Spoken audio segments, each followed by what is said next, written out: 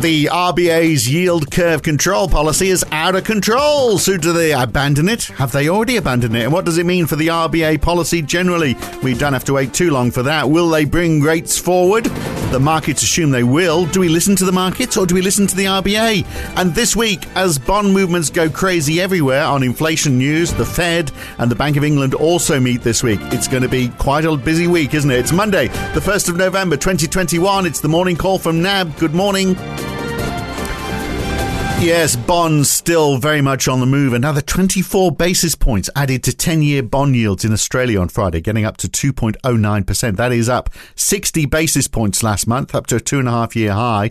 2 years were up 24 basis points on Friday alone. And those April 2024 bonds, the root of all of this, rose 57 basis points in just 2 days, up to 0.78%. So it's going to be an interesting week for the RBA. But it's not just an Australian story, of course, although 10-year treasuries in the US actually fell 3 basis points on Friday, down to 1.55%, having started the month 7 basis points lower, whilst 2 and 5-year yields over the month gained 22 basis points and 30 years lost 11 basis points. So we've got a somewhat flatter curve. And the UK, 2-year yields were up 6 basis points on Friday, up 30 basis points over the month. So bonds have certainly woken from their slumber. Meanwhile, the US dollar carries on. We had a 0.8% boost on Friday on the DXY, giving it a very marginal rise over the month. That hurt the euro on Friday, down more than 1%, the pound down 0.8%. The Aussie was down a third of 1%, but over the month was up more than 3.5%, whereas the euro was a third of 1% down over the month. And the Aussie was the best performing G10 currency last week, managing to stay above that 75-cent mark. Equities finished on a high, oblivious to what's going on. The Nasdaq up a third of 1% on Friday, but up 6.4% over the month. The S&P 500 climbed 5.7% in October. The Dow was up 4.3%. And any hope that oil had peaked, well, that sort of disappeared at the end of the week because WTI was up 0.9%. Brent moved up a little as well, but both are still below where they peaked on Tuesday last week. So what's going on? A lot is the answer, isn't it? It's going to be quite a week. The RBA, we've got the Fed, we've got the Bank of England. Changes are expected in every case. But let's start with the RBA tomorrow with Rodrigo Catril from NAB in Sydney. No move from them on Friday on those April 2024 bonds, despite the market sell-off. So does that mean they have now abandoned their yield control curve, or they're going to focus on another bond with a different timeline, like maybe push things back a year? What's going to happen? Morning, Phil. Yes, I suppose that's the big theme.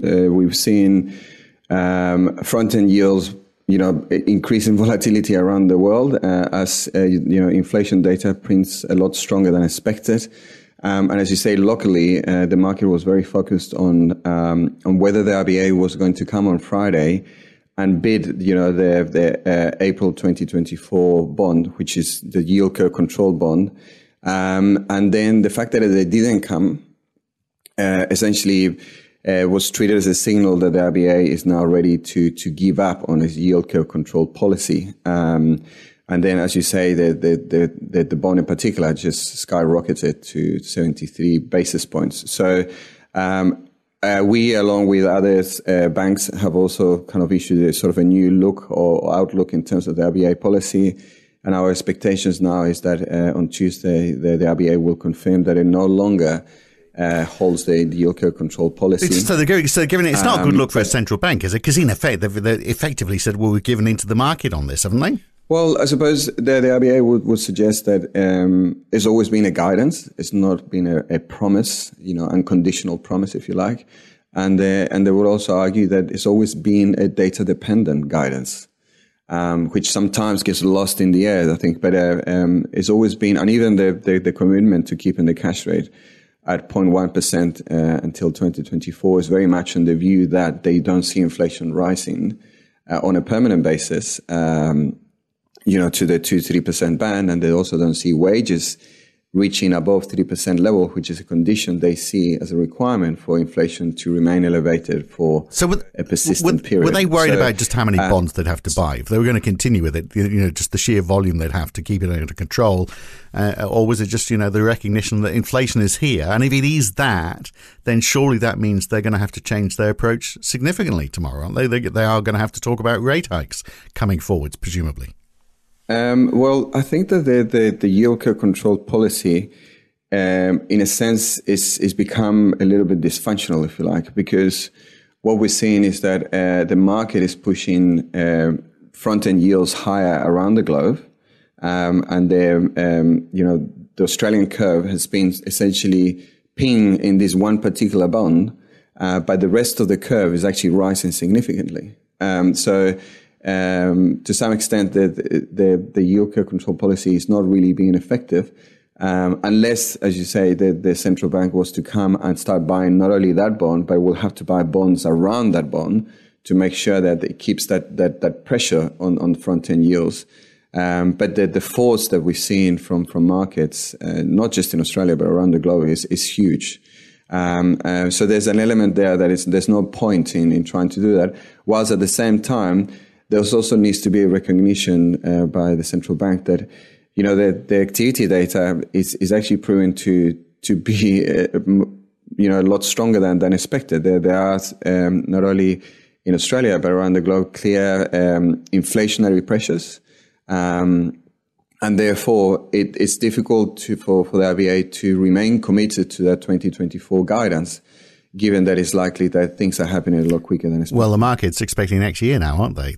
So are they going to make a big change then? Do you think there's going to be? Yeah, so I think that's quite an important point to make, because as much as we, for instance, see that things are happening a lot quicker, our economists, when they run the numbers and rerun the numbers, they still think, well, it's more likely a 2023 story rather than a 2022. And at the moment, when you see the magnitude of pricing movements in Australia, it's quite significant. We essentially, the market is telling us it believes that the cash rate in Australia will end up higher next year compared to the Fed, for instance. So that's quite an aggressive sort of price profile, which at the moment is not consistent with what we see happening in the economy next year. As much as there will be a new sort of approach by the RBA, if you like, on Tuesday with the end of YCC, we think that they will still reaffirm the view that they don't see rate hikes next year, and they still think that they're probably more likely to be around the middle of 2023. Unless inflation gets higher, presumably. So, and we saw, and obviously it's a supply and demand thing, isn't it? It's the problem of getting stuff to people, but people demanding more. So that's pushing prices higher. And of course, the same thing happening with labour, the demand for labour, and it's just not there in the right jobs. But we saw in Australia, retail sales rising, as you'd imagine, as you come out of a lockdown. But is that going to push inflation higher? Or is it, which we might be seeing elsewhere, is it actually going to subside demand because people look at the higher prices? So it sort of almost does part of the work for central banks. It's a bit of a quandary for central banks, isn't it? Do they say, okay, we've got to calm things down now, or is inflation already calming things down? Well, yeah. So at the moment, our sense is that the solid retail sales numbers that we had in September, it's sort of an indication of what is yet to come. And if the consumer is coming out, quite solidly out of the reopening that we're seeing, then that means that it probably will encourage, producers and sellers to actually lift prices, particularly in the face of limited, supply. So to us, it does play to the view that Q4 and Q1 next year are likely to see, significant rises in the headline inflation. But to your point, the big sort of question for central banks, not only in Australia but around the globe, is like, well, are these inflationary pressures likely to be persistent? It still remains to be seen. But in countries like in the US, for instance, we're already seeing those wage pressures, which is a sort of a big sort of factor that tells you that inflationary pressures are probably going to be more persistent. In Australia, we're going to have to wait for November 17th for that wage price index to come. But certainly there are indications that, the labour market will improve significantly now that we've reopened. Well, yeah, but my other point was, does a rise in prices hit GDP as well? So if we look at what's happening in Europe, CPI was very high. We had 4.1% was the headline number for the Eurozone on Friday, core inflation at 2.1%. And obviously there's a question about what the ECB is going to do for that this week. But we also saw GDP growth starting to slow down a little bit as well, didn't we? So 2.2% for Q3 is okay, but in places like Germany, it's starting to slow. So overall across Europe, it's still on the rise. But Germany, it's starting to slow. So Q3 GDP was only 1.8% up. So is that inflation that's causing that, or is it just people can't get stuff? What's causing the economy to slow, I wonder? Well, yeah, it's probably a bit of both. So there's this idea of demand destruction that gets created by the rise in prices. And certainly there's a bit of evidence occurring. And as you say, Germany is a good example of that. The other thing, which I'm sure we were going to touch on, is that the weakness in Germany, it may also be a little bit of a signal of what's going on in China. We got to remember that Germany is very much an export-led economy, if you like, and the slowdown that we've seen in China has continued. And at this stage, it's probably still needs to get a little bit worse before it gets better in terms of the data flow. And that will be an important factor for not only commodities, but for export-led countries such as Germany. So prices going up because we can't get it to where it's needed, where there's the demand, is one thing. But wage inflation. So we saw, for example, the employment cost index from the US Bureau of Labor Statistics on Friday, 1.3% up for the quarter to September. That's 3.7% over the last 12 months, 4.1% for those in the private sector. So, I mean, which is the biggest spike since 1982. I mean, that could be a blip, couldn't it? And it could, as people settle into the right jobs, that goes away. There's a danger, though, that when you're looking at employment, it could cascade. Yeah, so that's the big question, right? So is the labor market tight because of this mismatch, if you like, and timing of reopening and people not yet kind of being ready to come back to the labor force? Or is it really a genuine sort of tightening that is here to stay? And if that's the case, then it will certainly put pressure on the Fed to act on it and sort of vindicate the pricing expectations that the market sees the Fed lifting the Fed funds rate by the middle of next year.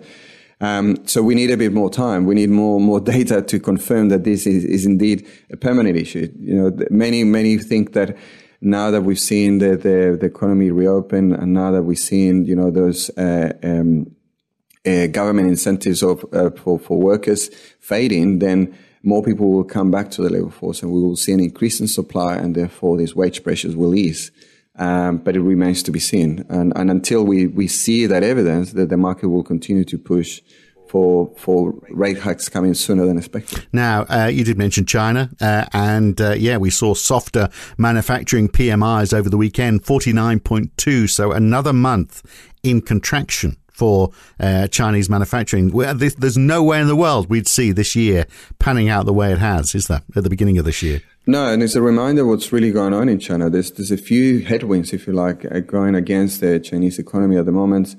We all know what's going on in the property sector, and that remains unresolved. There are sort of improvements in terms of some of those potential default risk, but the reality is there's still a huge restructuring that needs to occur. There's still a huge deleveraging that needs to occur within the property sector, and that means slower growth. It means less activity. So that's one headwind. The other one, of course, is that China's still very much of a policy of fighting, if you like, COVID, rather than learning to live with it. And that continues to be a source of shutting down and restricting activity. And if anything, the latest PMI shows how the holiday period, if you like, during October was very much restricted because of these policies. So the COVID policy at this stage doesn't look like will be changing anytime soon. So that will be a headwind that is here to stay for a little bit longer.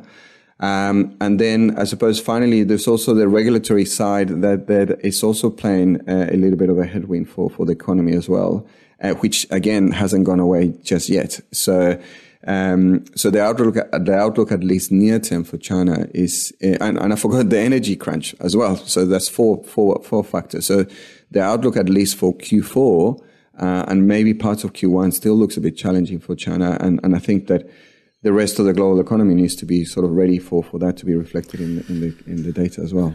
Just the 4, you haven't got number 5. You know, despite what have the Romans ever done for us? Look, it's a busy day, isn't it? A busy week. We've got the Fed and the Bank of England, of course. We haven't got time to talk about it later, but we will later on in the week. It looks like in the Japan election, Mr. Kishida has held the majority according to against expectations, according to the exit polls. The G20, the leaders have agreed to a minimum 15% corporate tax to be enforced by 2023. Normally, that would be big news. Today, we haven't got time to talk about it. We've got to move on. But good to talk. Catch you again soon. Thanks, Phil. Cheers. Enough new news for you there. We'll have a load more tomorrow morning. I'm Phil Dobbie for now. Catch you then. Thanks for listening.